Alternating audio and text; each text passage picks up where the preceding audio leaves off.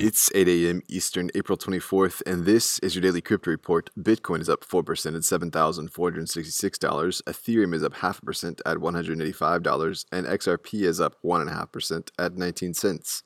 Those are leaders by market cap. Top gainers in the last 24 hours: Digibyte up 22%, Hive up 41%, and Aave up 15%.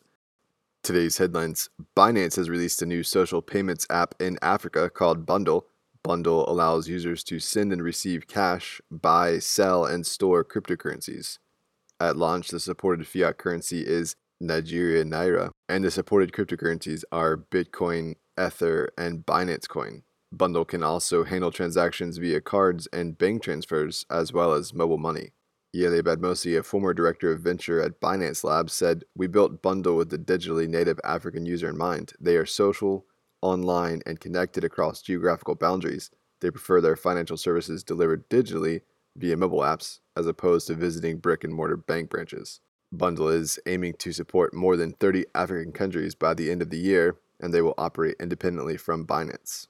While McDonald's, Starbucks, and Subway are testing China's central bank's digital currency in a promotional pilot in the Xiong New Area. The New Area is an in-development state-level millennial city that's southwest of Beijing. The meeting was reportedly organized by the Reform and Development Bureau of the Xiong New Area Management Committee. Several digital currency research and development institutions were also invited.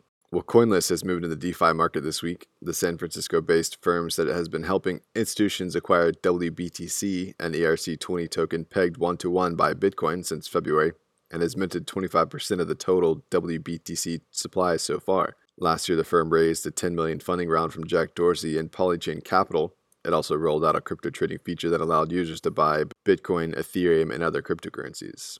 And finally, in other decentralized finance news, Coinbase has launched a price oracle that provides real-world data to decentralized networks. Almost all open finance platforms rely on price oracles to offer services like lending, margin trading, and derivatives. Uniswap and Kyber both have oracles that are widely used. Oracles have long been criticized for centralization, so Coinbase Oracle is a decentralized version with a signed price feed allowing anyone to publish price data on-chain. The data is sourced from the Coinbase Pro API and is updated every minute. Well, those are leading headlines today. Visit us at dailycryptoreport.io for sources and links. Find us on social media.